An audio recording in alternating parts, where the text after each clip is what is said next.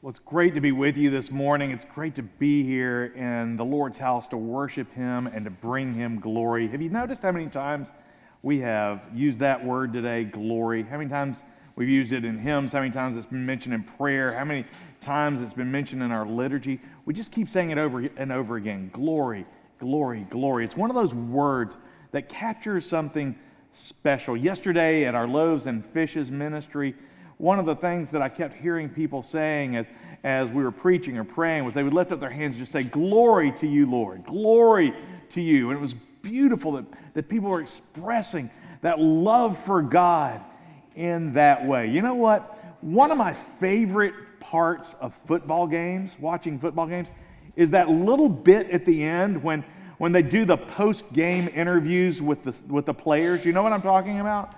I love it because there's always some player who they ask him a question, how do you think you won tonight? What was the secret to your success tonight? And he always says, first of all, I just want to give glory to God and thank Him for everything tonight. And then the reporter sort of presses in and says, well, okay, but why'd you win? He says, I just want to give all glory to God, my Lord Jesus Christ, and I want to thank Him for the victory tonight. I want to thank my teammates and my coach. And it's fascinating to me that the reporters always want to seem to steer them back to make them talk about themselves. If it's a star quarterback, they want to hear about how he thinks that he was the secret to the team's success that night, or that somehow it all came down on one crucial play. And I just find it refreshing that in the middle of our narcissistic age, in this time of culture where the order of the day, the coin of the realm seems to be to take credit for everything and anything that we can take credit for, when everything is oriented to getting glory or likes or credit for the things that happen in our lives, there's still these young athletes who, in front of a nation, in front of God and everybody, in front of a stadium full of people, in front of a camera, still say, I want to give glory to my Lord and Savior, Jesus Christ. You know, here's a sad comment on our culture. Why is it taboo when an athlete gives glory to God, but celebrities and politicians talk all day long about how great they are? Have you ever noticed that people will make snarky comments that a football player or a basketball player shouldn't make those public comments about faith? It's okay to say those kinds of things in church, but not in public. Out in public, we're supposed to be devoid of devotion. Oh, sure, we can talk about self-promotion all day long. But when it comes to devotion, we're supposed to keep that under wraps. It just makes me glad to see those young men and women or those coaches or whoever's saying that, because that means that somewhere, someone along the way taught that young athlete the meaning of humility and gratitude, and that it's not all about you. And so what they do is they take that story that is supposed to be about them and they turn it to God. Let me ask you this. Who gets the glory in your story? If a reporter were to come up to you after a great day at work or a great day at home, a day that maybe seems particularly good, and asked you, wow, how'd your day go? What was the secret to your success today? How many of us would stand up in the halls of our office buildings, in the parking lot or whatever, and say, I just want to give all glory to my Lord Jesus Christ? How many of us would give all credit to Him? How many of us would turn that moment of our credit and our self-promotion to His glory? If a reporter walked up to you one day and asked you about your life, who would get the most credit? Or about your success? If he asked you about your challenges, or how you got to your station and status in life, if he asked you about your gifts or your knowledge or your talents, who would get the glory in your story? Well, over the last few weeks, we've been studying the Old Testament book of Isaiah as a prophecy of hope and restoration in the midst of ruin. But today, our passage is about how the Lord takes our ruin and He takes our restoration and He uses it for His glory. So if you'll turn with me to Isaiah chapter 48, beginning in the 10th verse. We're only going to read 2 verses this morning. And I want to start in the 10th verse. The prophet says this. Thus says the Lord, "Behold, I have refined you, but not as silver. I have tried you in the furnace of affliction. For my own sake, I do it. For how should my name be profaned? My glory I will not give to another." The grass withers and the flower fades, but the word of our God endures forever. Let us pray. O Lord, your word is a lamp unto our feet and a light unto our path. Speak, Lord, for your servants are listening, and may the words of my mouth and the meditations of our hearts be holy and acceptable to you, O Lord, our rock and our Redeemer. For it is in the name of your Son, our precious Lord and Savior, Jesus Christ, and by the power of the Holy Spirit, that we pray. Amen. First of all, what is glory? Glory is a word that we use when other words fail us. It's the word we use to describe the beauty and the intensity and the brightness and the honor of God. So often described in terms of light, glory is the word we use to describe that indescribable, unmistakable, irresistible energy of God that grabs our attention like a bolt of lightning, or like fire, or like sun breaking through the clouds, or like starlight. But glory is not just a word about God's appearance. It's also a word about His character. The word glory is about the reputation of God, His power, His honor, His character, His constancy, His mercy, His justice, and His holiness. The glory of God is the knowledge of God that moves the mind and moves the heart and moves the will and makes us take Him seriously and pay attention to Him. God's glory is that transcendent, brilliant, indescribable, inescapable radiance that gets our attention and shows us who God really is and reminds us of what God has done. So how did God use the ruin and restoration of Israel for the display of His glory? How did He use it to get Israel's attention and the world's attention and to show us who He really is? Well, it all begins, as we've talked about, with Israel's ruin. In 587 BC, Israel was in ruin. In spite of warning after warning by prophet after prophet, the people's sin and rebellion against God, their blasphemy and their heresy, their corruption, their idolatry, and their crimes against one another, their abuse and neglect and injustice and exploitation of one another had finally come home to roost. And in 587 BC, God sent the armies of King Nebuchadnezzar of Babylon to humble His people. Jerusalem was demolished. The temple was burned. The people were slaughtered. And those who were not put to the sword were hauled off to Babylon in chains. It was a calamity. Israel was in ruin.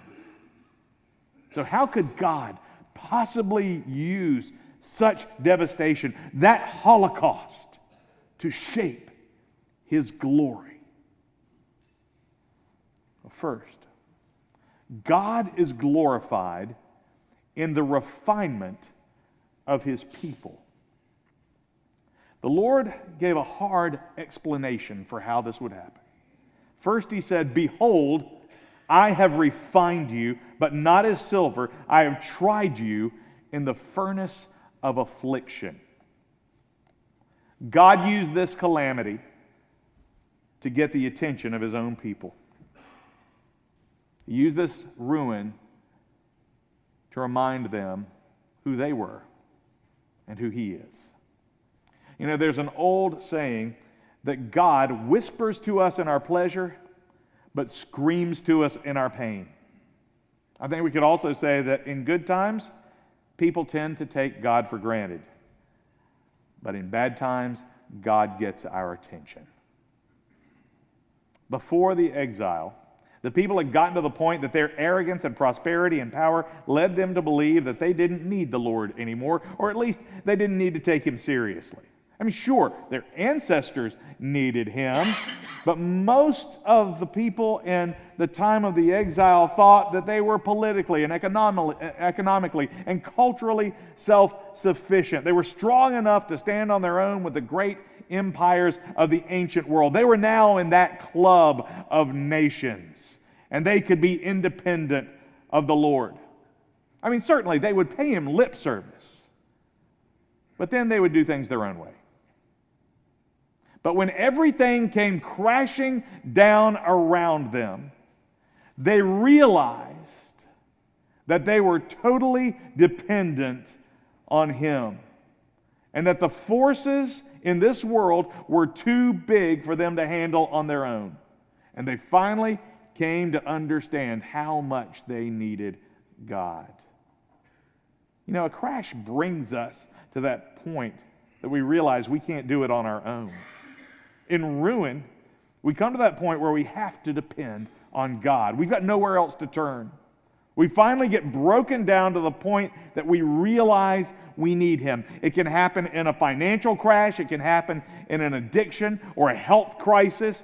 It can happen in a marriage breakdown or a family crisis. It can happen in a business explosion of some sort or a health scare. When you realize that you're going to need more than you can possibly provide for yourself. And at that point, ruin can take us either in the direction of despair or in the direction of dependence.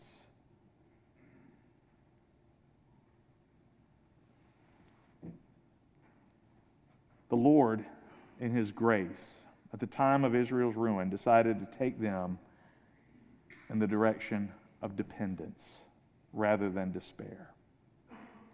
In the New Testament, God tells us that we are at our strongest when we are dependent on him. The Apostle Paul suffered some kind of unspecified trouble as a constant reminder that even though he was God's apostle, he was still dependent on him. He said, "My grace is sufficient for you, for my power is made perfect in weakness." God was saying to him, I'm going to keep this thorn in your side. I'm going to keep this affliction on you so that you will never forget that you need me, so that you will never forget that you depend upon me. God used Israel's ruin to remind them of their dependence on him. Crisis brings clarity. And when tragedy strikes, we're reminded of what really matters. Ruin is a wake-up call that turns us around to God. It turns us away from the distractions of our world, the distractions that lead us to destruction, and calls us once again to the God who can really save us. When we turn around and face God and turn away from the distractions of the world, his glory gives us clarity to see the situation as it really is and to see him for who he really is. And by his grace, we can see that he is the one who has the power to make a real difference in our lives. In the exile, the people had to come to terms with their sin and their rebellion against the Lord and one another. But God used that time of ruin and exile as a time of refinement. He used it to refine his people. You know, their captors expected them to break. They expected them to turn from the God of Abraham, Isaac, and Jacob, and to bend the knee to Bel and Nebo and Marduk and the other false gods of Babylon. They expected them just to give up on God's law and just go along with the decadence and the flow of the culture. But God did not abandon his people in exile. Even though he broke them down, he built them back up. He stayed with them. He kept on teaching them. He held them in the light of his glory, and he forged them by the power of his glory. And during the exile, God not only reminded them of their special identity and their special purpose as God's missionary people, He refined their wisdom and purpose.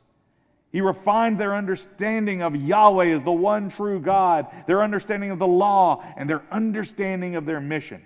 You know, the books of Ezekiel and Daniel and Jeremiah and Ezra and Nehemiah all testify that the time of exile was a great reawakening for Israel.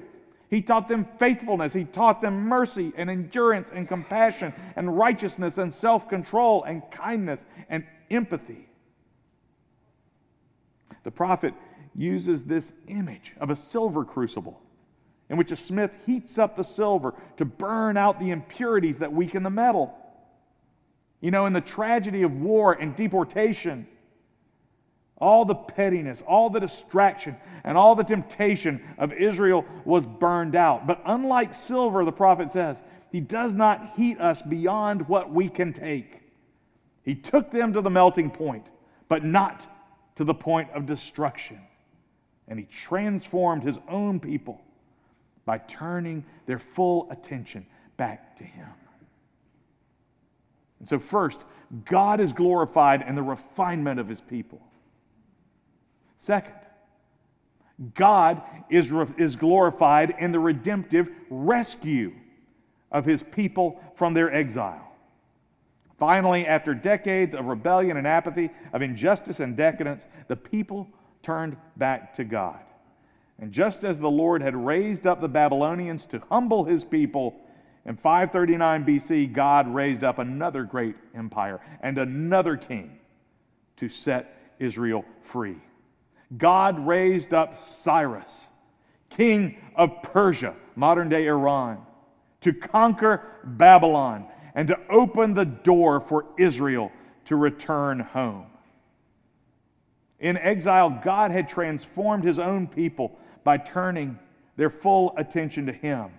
But then God took the most powerful king in the world to do His bidding.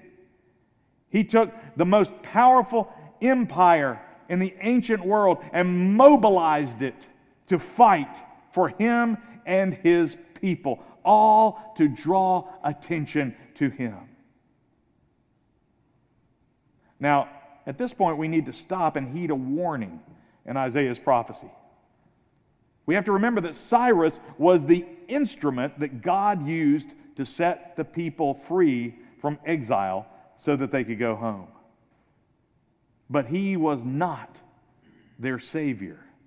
Thus says the Lord to His anointed, to Cyrus, I equip you, though you do not know me, so that the people may know from the rising of the sun and from the west that there is none besides me. I am the Lord, and there is no other. I form light and create darkness. I make well-being and create calamity. I am the Lord who does all of these things. We need to heed this warning because there is such a temptation to turn an instrument of God into an idol, especially when that instrument is a person. Right now, watch the news. There are politicians flying back and forth all across our country, making incredible promises, trying to live up to impossible expectations. All promising that if you will give me your time, if you'll give me your attention, if you'll give me your money, if you will give me your vote ultimately, I will give you everything you need.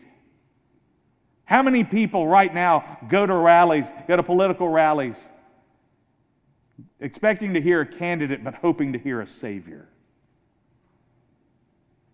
It is so dangerous to allow that temptation when an instrument becomes an idol.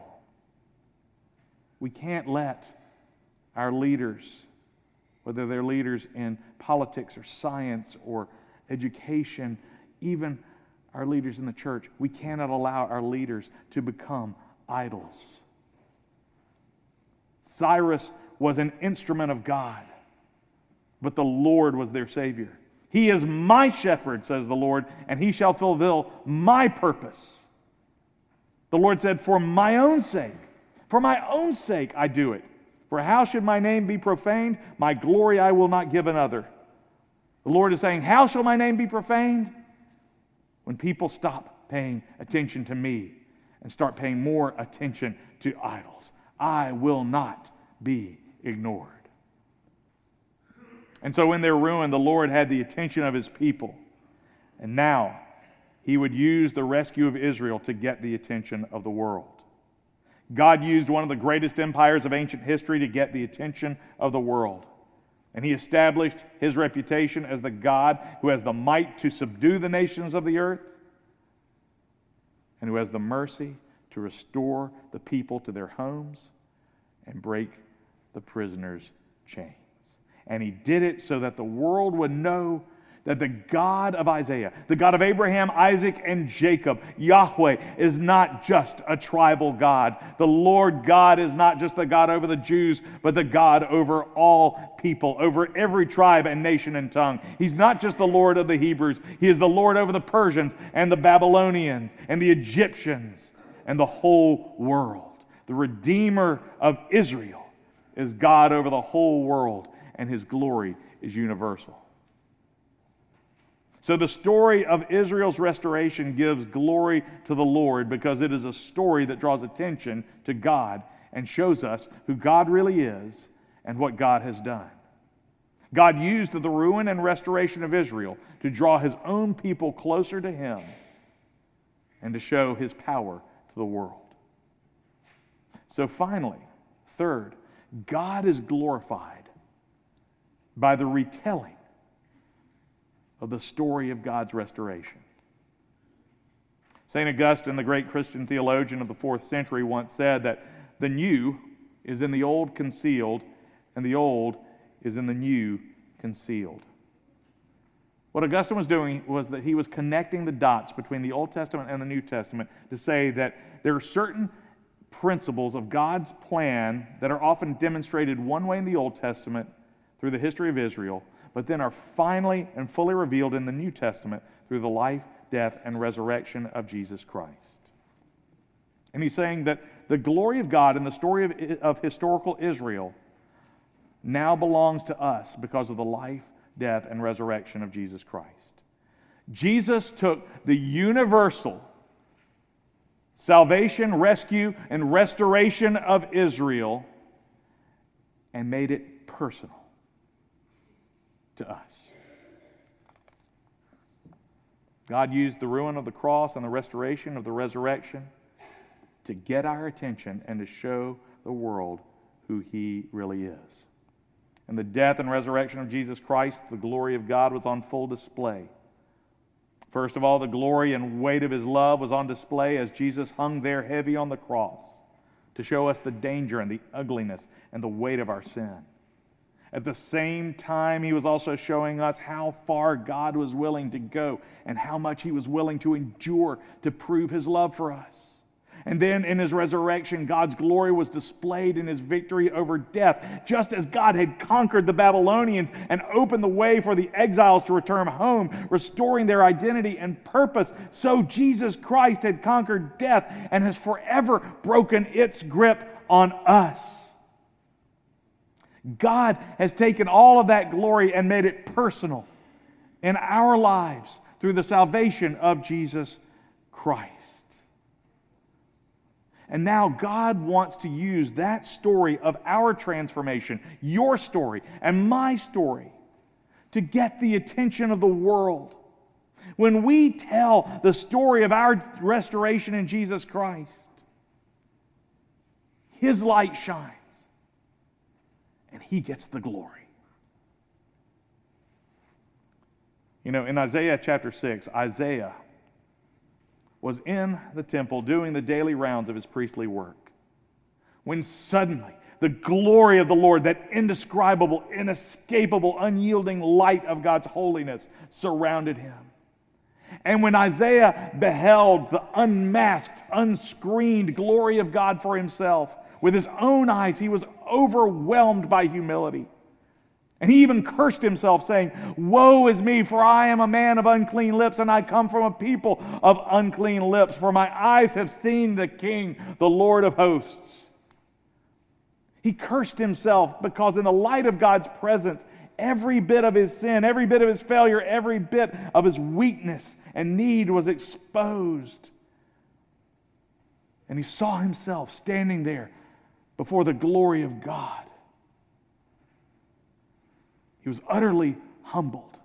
But God did not leave him on the floor, did not leave him in his pain, did not leave him in his despair, but rather God restored him. He purged his sin and he refined him. And he told him to stand up. And then the Lord called out saying, "Whom shall I send? Who will go for us?" And Isaiah, having been restored by God, was so enthusiastic, he said, "Here I am, send me." He was empowered, he was inspired. He wanted to tell the world what the Lord had done for him. And that is the authentic response to God's redemptive restoration. When you are saved and transformed by the living God, you have to tell somebody. The glory of God convicts us in our sin. But then it restores us in our identity and purpose. You know, this story is not just about God's glory back then. The story of the gospel is about God's glory in your life right now. Here's the truth. You have a story. And that story matters because that story is about God's glory. You know, you may not think of yourself as a prophet, but you may be the Isaiah that someone needs in their life to tell them the story of God's glory.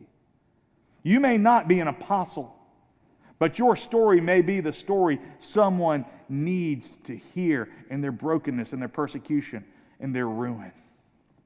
You know, it may not be a dramatic story, but if it is real, then you do have a story, and that story matters because someone else needs to hear it. If God can restore and set free and rebuild Israel, restoring their identity and purpose, He can restore you from devastation and ruin, and He can restore your life. If God loved His Son even when His Son carried the total sin of all humanity on His back, He can love you even with the sins you carry. If God can raise Jesus from the dead and get Him out of the tomb and restore Him to new life, there's not a pit that He can't get you out of. The great American Puritan preacher Jonathan Edwards once said, "Be what sinner you may, God can greatly glorify Himself in your salvation." Possibly one of the most brief, most beautiful testimonies in all of the Bible comes from Psalm 40. The psalmist just says this: "He drew me out of the pit of destruction, out of the miry bog, and set my feet upon a rock, making my steps secure. He put a new song in my mouth, a song of praise to our God.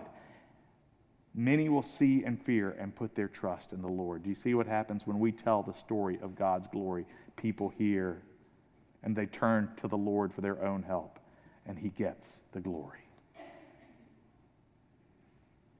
You know, we have a problem when our culture applauds public displays of self-promotion while mocking and scandalizing public displays of devotion. As the Westminster Catechism says, the chief end of man, the meaning of life, our number one job is to glorify God and enjoy Him forever. As a caveat to that, pastor and author John Piper likes to say that God is most glorified in us when we are most satisfied in Him. Where do you get your greatest joy? Where do you get your greatest satisfaction? Who's getting the glory in your story?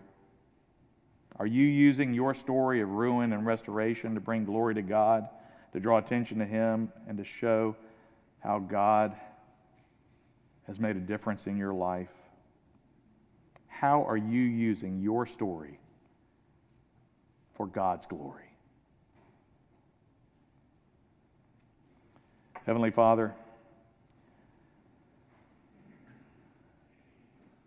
You have blessed us. You have held us. and you hold us now.